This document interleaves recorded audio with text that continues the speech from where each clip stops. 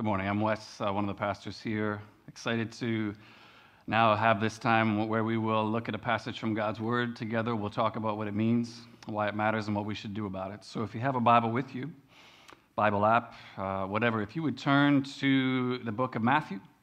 Today we're in chapter 20 and beginning at verse 17.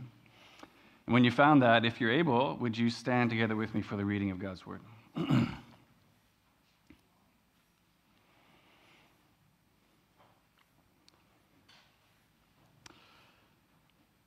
Matthew 20, beginning of verse 17. Matthew says, "And as Jesus was going up to Jerusalem, he took the 12 disciples aside, and on the way he said to them, 'See, we are going up to Jerusalem, and the Son of Man will be delivered over to the chief priests and scribes, and they will condemn him to death and deliver him over to the Gentiles to be mocked and flogged and crucified, and he will be raised on the third day.' Then the mother of the sons of Zebedee," this is James and John, "came up to him with her sons, and kneeling before him, she asked him for something, and he said to her, 'What do you want?' She said to him, 'Say that these two sons of mine are to sit, one at your right hand and one at your left in your kingdom.' And Jesus said and answered, 'You do not know what you're asking. Are you,'" this is plural, "you, are you all able to drink the cup that I am to drink?' And they said to him, 'We are able.' 100%, we can do it. And he said to them, 'You will drink my cup, but to sit at my right hand and at my left is not mine to grant, but it is for those for whom it is being prepared by my Father.' And when the 10 heard it, that is, heard what the brothers had asked, they were indignant with the two brothers. But Jesus called them to him and said, 'You know that the rulers of the Gentiles lord it over them, and their great ones exercise authority over them. It shall not be so among you. Whoever would be great among you must be your servant, and whoever would be first among you must be your slave, even as the Son of Man came not to be served, but to serve, and to give his life as a ransom for many.'" That's God's word. You may be seated. Let me pray for us quickly. Spirit of God, would you come now and anoint the preaching of your word? Open hearts and minds and ears to hear what you want to say to us, accomplish the good purpose you want to accomplish in us. And as I always ask, eternal God, would you move and govern my tongue to speak your truth? Amen. Well, I don't know if it's the same for you. If you said this exact same thing to your parents when you were growing up or not, I'm starting to think it's a universal thing, because I said it to my parents, and my kids said the same thing to me, entirely unprompted. But did you ever get the idea as a kid, when your parents were going away on a trip or something like that, to hide in their suitcase and go on the trip with them? Like maybe you just thought, I'm going to miss them, I don't want them to go, I don't want to be with grandma and grandpa, whatever. Hide in your suitcase, thinking this idea of they might be upset at first, maybe, but I think once they get over the shock of finding me hidden amongst their t-shirts and socks, I think they'll be glad I'm here. I think they'll be glad I came. Or even, if you didn't do that, just even asking them outright, just begging with them, please take me with you. You don't even have to buy a plane ticket. I'll just hide in your suitcase. It'll be fine. Did you do this? Does anyone else? Maybe it's just the size of a kid's body in a suitcase. I don't know. Having now been on the receiving end of this same request myself, I know I've replied, generally speaking, in the same way that my parents replied to me, maybe your parents replied to you as well, with basically kind of saying hey, good desire, wrong approach. I love that you want to be with me. That's a great desire. That's not the right way to go about it. And I bring it up as we continue in this teaching series through the Gospel of Matthew entitled Kingdom Come, but actually conclude what has now become, really unintended, kind of a 3-part mini-series within this series about a different approach to Jesus, because what we're going to see in our passage today is that exact same scenario almost, with the kid in the suitcase, only just substituting in a different desire and a different approach. And the desire is the desire for greatness in the kingdom of God and how it is that we achieve it. Which is actually the question, if you've been here for the last few weeks, that Jesus has been dealing with all the way back since chapter 18 when his disciples first asked him, who is the greatest in the kingdom of heaven? This whole time, it seems like he has to keep coming back to this again and again. So if you haven't been with us for even this little mini-series, 2 weeks ago, back in chapter 19, we looked at Jesus' interaction with a rich young ruler, a man who believed he was already great in the kingdom of God, but felt like, maybe I'm missing something. I don't know what it is, can't put my finger on it. So he'd come to Jesus, asking him what he still lacked in order to have assurance of eternal life. And that's where we learned about this idea of the approach of a child versus the approach of a ruler. But then, last week, we looked at a conversation between Jesus and his disciples. They believed they were great in the kingdom of God because, unlike the rich young ruler who valued earthly wealth over treasures in heaven, he'd gone away sorrowful. They had left everything and followed Jesus, and this is where we learned about rewards for service in the kingdom, as well as discerning our motivation for service, which is basically the idea of talking about the danger of spiritual pride for followers of Jesus. But today, and I think this last approach to Jesus actually either grows out of or runs parallel to this approach of spiritual pride. We're going to look at the desire for greatness in the kingdom and the danger of spiritual ambition in trying to achieve it. Spiritual ambition. Now that word, ambition, at least in church contexts, I know is a word that carries much of the same kind of negative connotation as seeking rewards for service in the kingdom that we looked at last week does. And yet, once again, what's fascinating is that when you look in our passage, we see that when it comes to this desire that the disciples had to be greatest in the kingdom, rather than rebuke them harshly, how dare you ask me that? You know what? You're done. You're out. I'm cutting up your membership card, whatever it is. No, instead, we see Jesus also telling his disciples, good desire, wrong approach. Which I think, whatever that wrong approach is something truly important for us to learn to be able to discern as well as correct in our own lives as followers of Jesus today, because maybe you never thought of this, but there actually is a good side to spiritual ambition.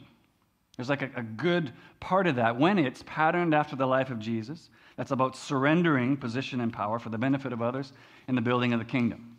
That's actually a good thing. But yes, there is also kind of a shadow side to spiritual ambition. That's all about grasping for power and position. It's all about exercising our authority and superiority over people. That's the negative side or the shadow side of it. So in order that we might learn to identify that shadow side of spiritual ambition whenever it comes up in our lives, in the life of our church, as well as both to practice and pursue the truly good desire to be greatest in the kingdom of God at the same time, I want to dig into and explore those two sides of spiritual ambition with you just for a few minutes this morning. So we're going to talk about that, the shadow side of spiritual ambition, and then what Jesus describes as the servant side of spiritual ambition. Shadow side and the servant side of spiritual ambition. So if you close your Bible app, whatever you have with you, could you open it again to that passage? Matthew 20, beginning at verse 17. Follow along with me as we continue to look at this different approach to Jesus that, as we've been saying, is different than what is natural for most of us. And that seems like it was natural for Jesus' disciples as well. But that Jesus says will truly grant us the desire of our hearts and find none of us walking away from him sorrowful. Okay, so let's look first of all at the shadow side of spiritual ambition. What is that? The shadow side, spiritual ambition. What's important to notice right from the beginning here is the context in which we're shown this shadow side. Because if you look at verses 17 through 19, look with me there, you see that Matthew holds up right next to this request for position and power in the kingdom from James and John and their mom. This is now Jesus' third prediction of his impending death that he's about to face in Jerusalem from the religious rulers and from the Romans. Because, their request is already audacious. It's already way too much. And yet, when you hold it up right next to Jesus' positioning, what he's saying, this surrendering of position and power in order to serve us, it helps us to see their request in all its full light and really ugliness. I think F.D. Bruner was right when he noted, the location of this text verses 17 through 19, is important. This third passion prediction, he says, is placed exactly between Jesus' warning parable against spiritual pride in the last story and Jesus' warning encounter with spiritual ambition in the next. He goes on, precisely when the disciples began to think how much better they were than the rich young ruler on the one hand, and how they could climb to higher places of power in Jesus' kingdom on the other, Jesus announces that he goes to Jerusalem to die. So no, now if you look at verse 20, the word then that Matthew begins this next section with doesn't necessarily have to mean like the moment Jesus stopped talking.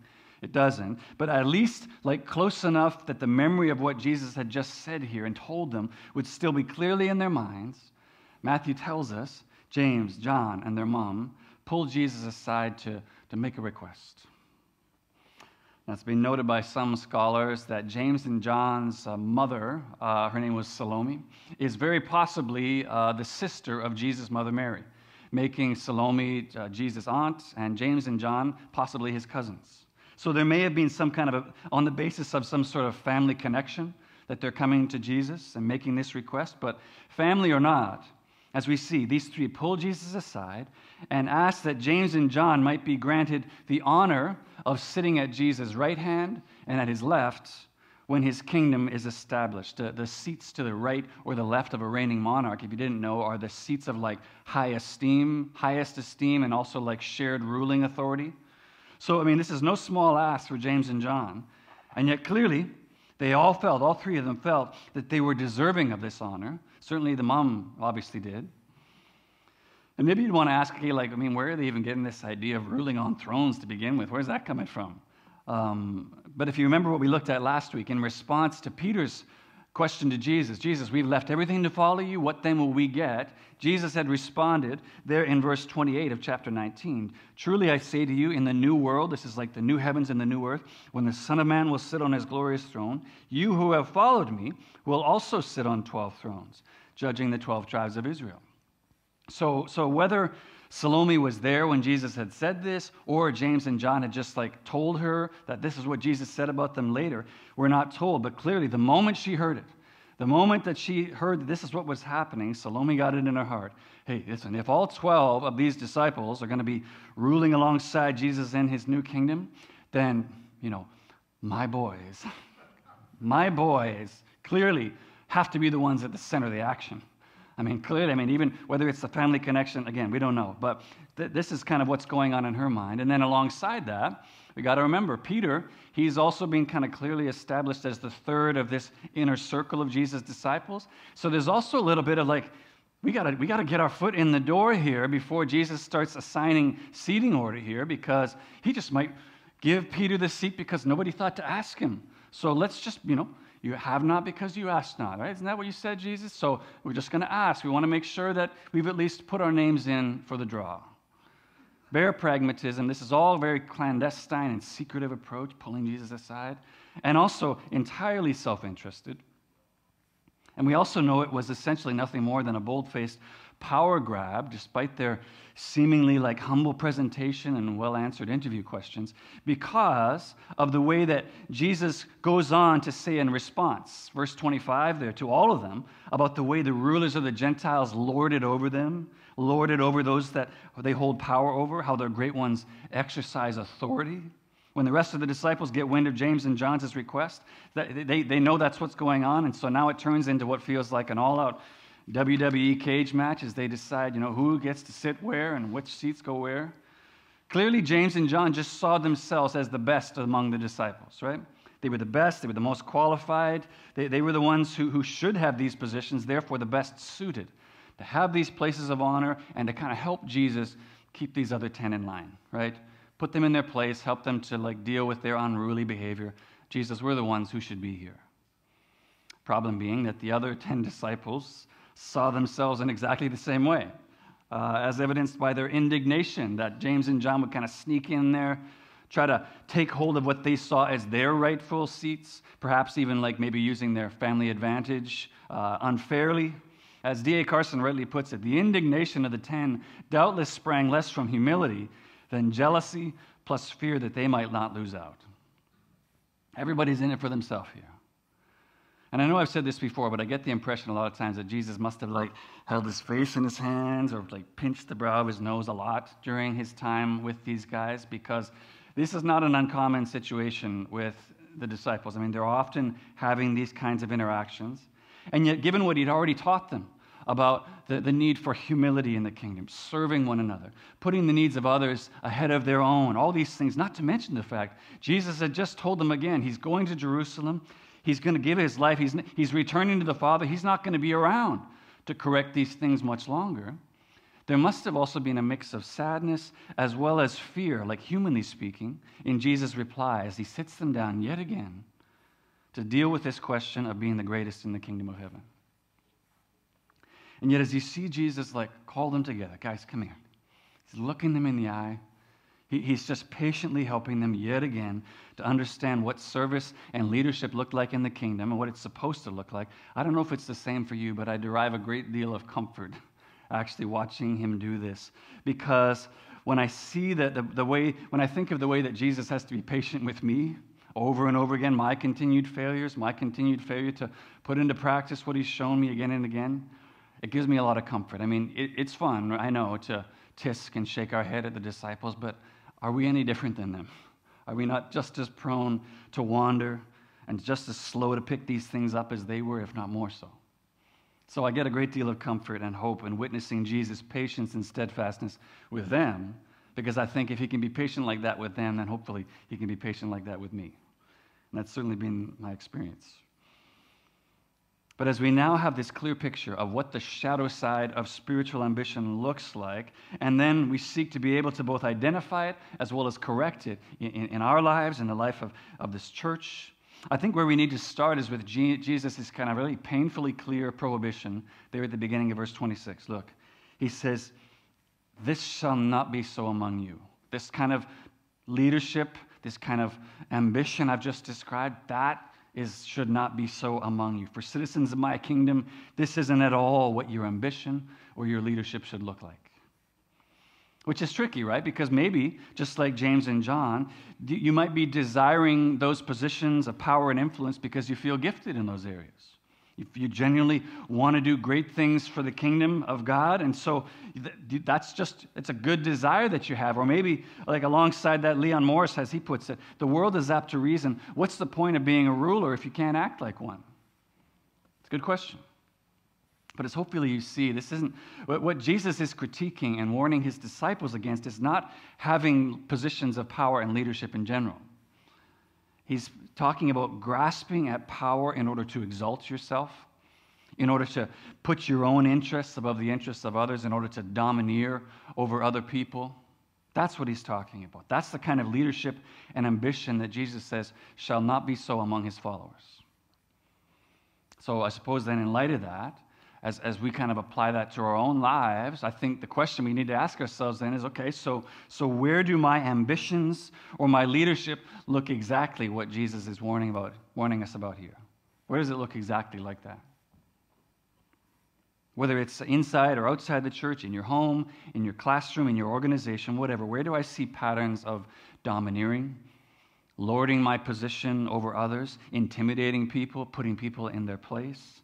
Or, listen, even if you're not in a position of leadership where you can lead in those ways, longing for positions like that, scheming to get them like James and John were, so that you can control people in that domineering and self-imposing ways, to get your turn in the chair and call the shots for a while, as it were.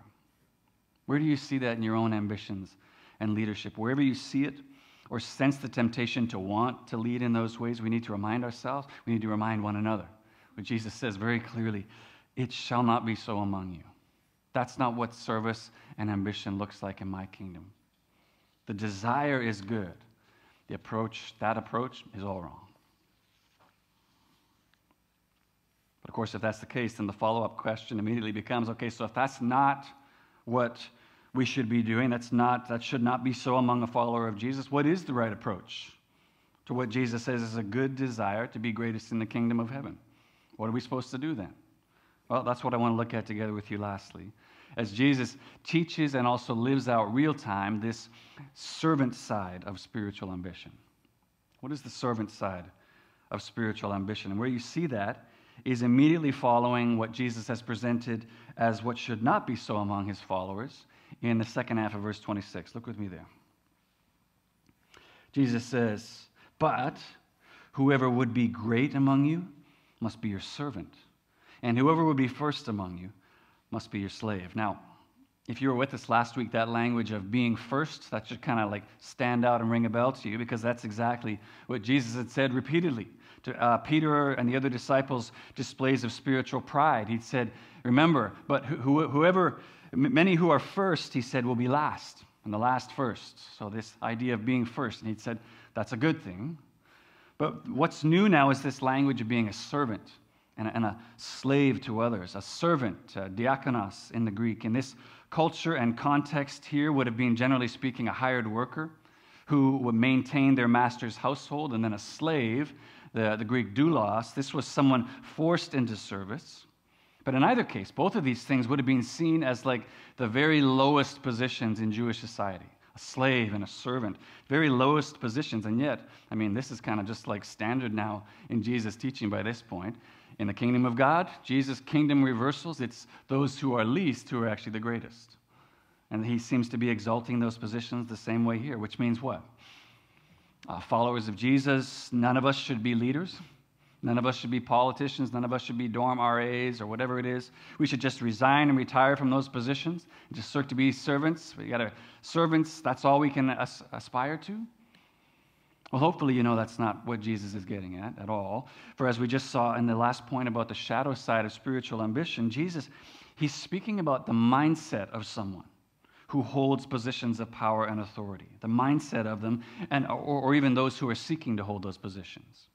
That is, it's not about being in positions of power and influence or not, but about how citizens of the kingdom are to see themselves when they are in those positions of power and authority. How it is we're behaving towards others as a result of how we see ourselves when we hold those positions. That's what he's talking about.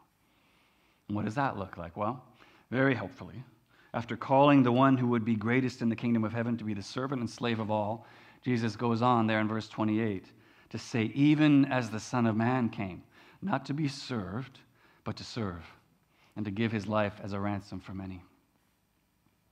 Now, along with being a staggering example of what Jesus is talking about at like epic proportions, if you were listening carefully, you might have noticed Jesus also creates a similar inclusio, or like set of brackets, like he did last week around a bit of teaching.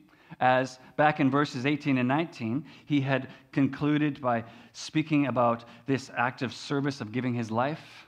And then here again, at the end of his teaching, he says, once again, I'm going to give my life, I'm going to lay my life down as a ransom for many.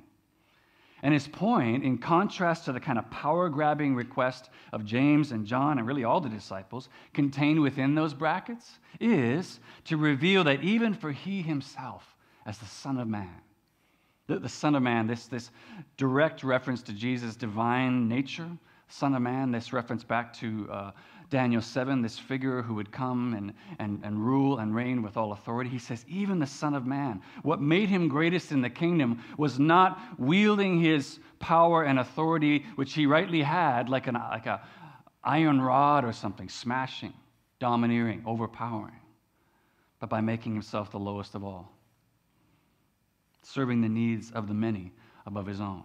That's what made him truly the greatest. And if you've been in church a while, you've been a follower of Jesus a while, you might be familiar with the words that the Apostle Paul speaks about this very same thing in Philippians 2, where he speaks of Jesus as being the one who, though he was in the form of God, did not count equality with God something to be grasped, but he emptied himself, taking on the form of a servant, being born in the likeness of man. And being found in human form, he humbled himself by becoming obedient to the point of death, even death on a cross, to which Paul concludes, therefore, like as a result of making himself the least, making himself a slave of all, God has highly exalted him, bestowed on him the name that is above every name, so that at the name of Jesus, every knee should bow in heaven and on earth and under the earth, and every tongue confess that Jesus Christ is Lord, to the glory of God the Father.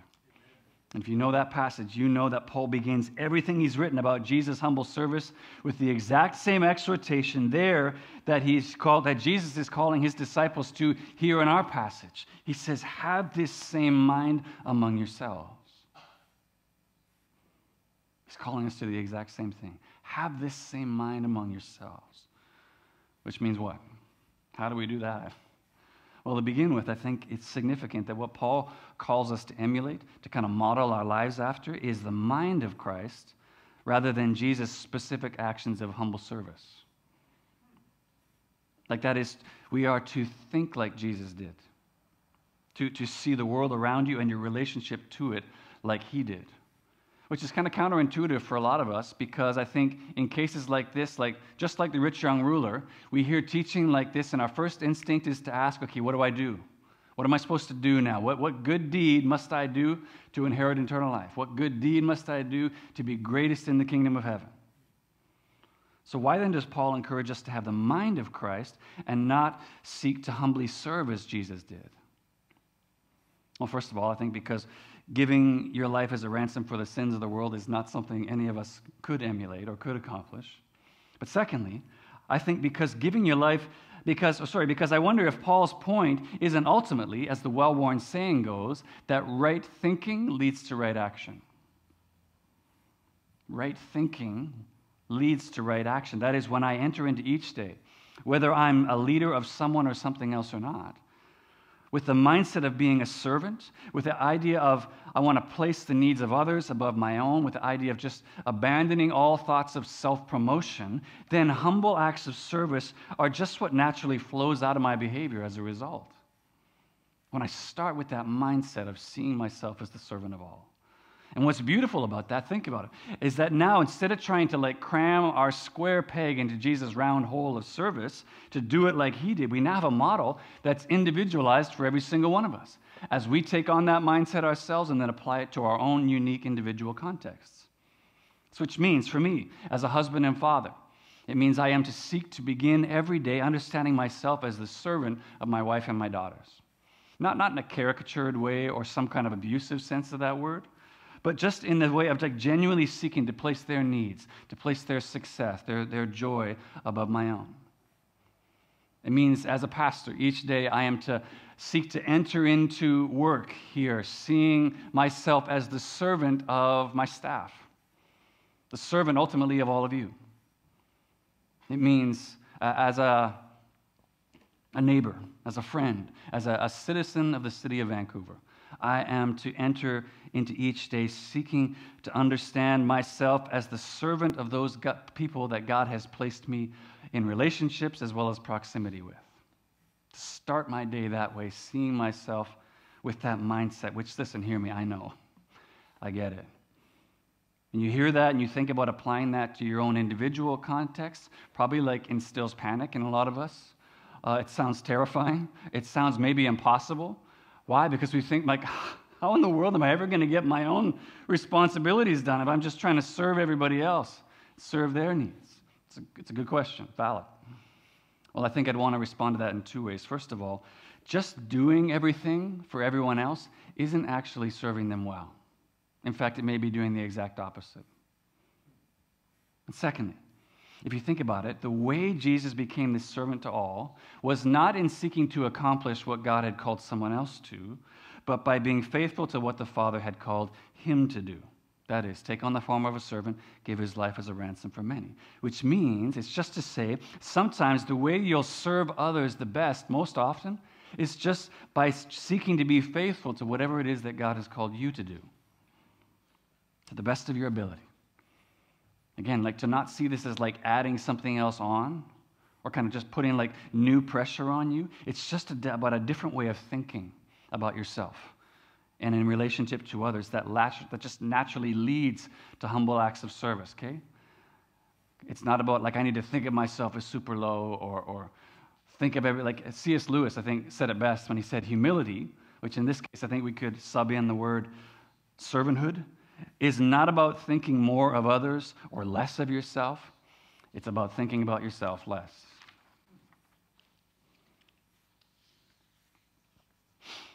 We began this morning talking about the desire for greatness in the kingdom of God, how it is that we achieve it. We said, okay, that actually is a good desire, and seeing that it's a good thing, learning how to approach that with the mindset of a servant.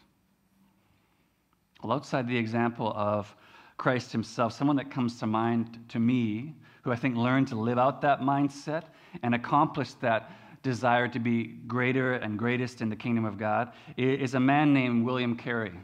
Maybe you know this name, William Carey. He was an 18th century English pastor, Bible translator, a man who gave up everything, gave his whole life in order to be a missionary to India.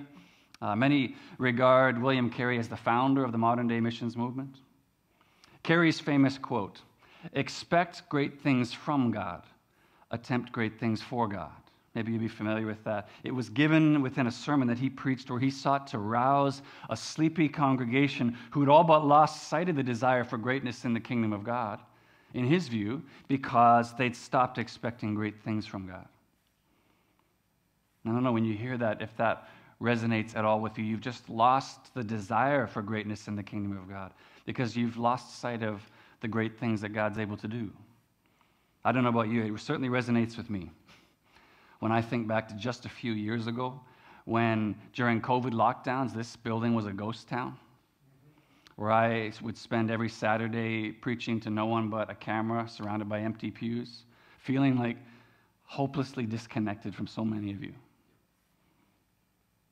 I remember that feeling quite a bit. I can absolutely resonate with the feeling that I had lost the desire for greatness in the kingdom of God, in the good sense of the word. And feeling like the only great thing that I could accomplish for God was just not resigning.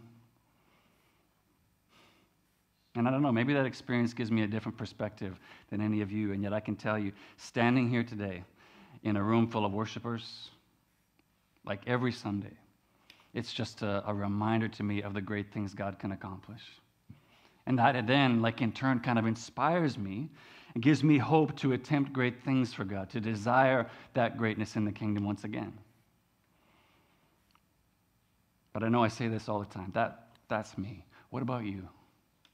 When you think about your own life, what inspires your desire for greatness in the kingdom yourself? What inspires you to desire and to attempt great things for God? For some of you, when you think of your life and you think of what you've seen God do, stories of God's powerful working and faithfulness in your life, like they already just immediately spring to mind at the question. And if that's you, and I pray that Jesus' words from our passage today would inspire you and stir you and your desire for greatness in the kingdom to levels you've never yet experienced, which then, as a result, would inspire you to attempt great things for God that years from now we could look back on and mark today, Sunday, March 12th, 2023, as the origin of when those things began. That's absolutely my prayer. But I also want to be so careful, knowing a number of you just well and where people are at. Because while I absolutely believe and have prayed, that's exactly what the Spirit will work amongst us today, what I also know is that some of you here today would answer that question with, nothing does. Nothing inspires either a desire for greatness in the kingdom or to attempt great things for God right now. Like, no, maybe you're not struggling with the shadow side of spiritual ambition, but you're not struggling with the servant side either. In fact, just even the thought of spiritual ambition of any kind is the farthest thing from your mind. And like me during COVID lockdown, you're just fighting each day to hold on to your faith and stay afloat. I know some of you are in this room as well. And if that's you, I believe I can say with 100% certainty that it's not at all the Spirit's desire, certainly not mine, to have any one of you walk out of here today feeling any further burdened than you already are, with some kind of misplaced sense of like expectation or shame hanging on you, that God is standing here like now, just arms folded, disappointed, saying, I've done everything for you. Why aren't you attempting more things for me? No, that's not at all the heart of God for you, any more than it was his heart for me during COVID lockdowns. So hear me carefully. This isn't in any way meant to be an escape hatch from the convicting work the Spirit may be doing in someone's heart right now. Don't hear this as like, oh, sweet, I don't have to do anything. But I also want to just say The reality that I've come to learn over the years is that not every message I preach is for everyone in the room. I know it isn't. And I'd be serving you poorly as your pastor if I didn't let anyone here today feeling just beat down, worn out, like right at the end of your rope, that you are no less a loved, ransomed citizen in the kingdom of God than anyone else here today, regardless of what you feel like you're able to attempt for God right now. Because isn't that just what we learned last week with that parable of the laborers in the vineyard, right? Time served, amount given means nothing in the kingdom of our generous King, who rewards the last just as he does the first. So I want to do what has become our pattern now, to just take some time of silent prayer and reflection and listening for what the Spirit would want to speak to you specifically, how I'd want to apply this to you. For some of you, I'm praying the Spirit will be inspiring that greatness and those great things to attempt for him. For some of you, there may be a work of encouragement or even conviction. As you know, it's not that I can't attempt great things, I'm just not. And he's going to encourage you and push you to step out off the ledge and attempt those great things for you. Some of you, I'm praying you'll just receive the Spirit's comfort and embrace, to know that what you have right now is enough. And he's not disappointed with you.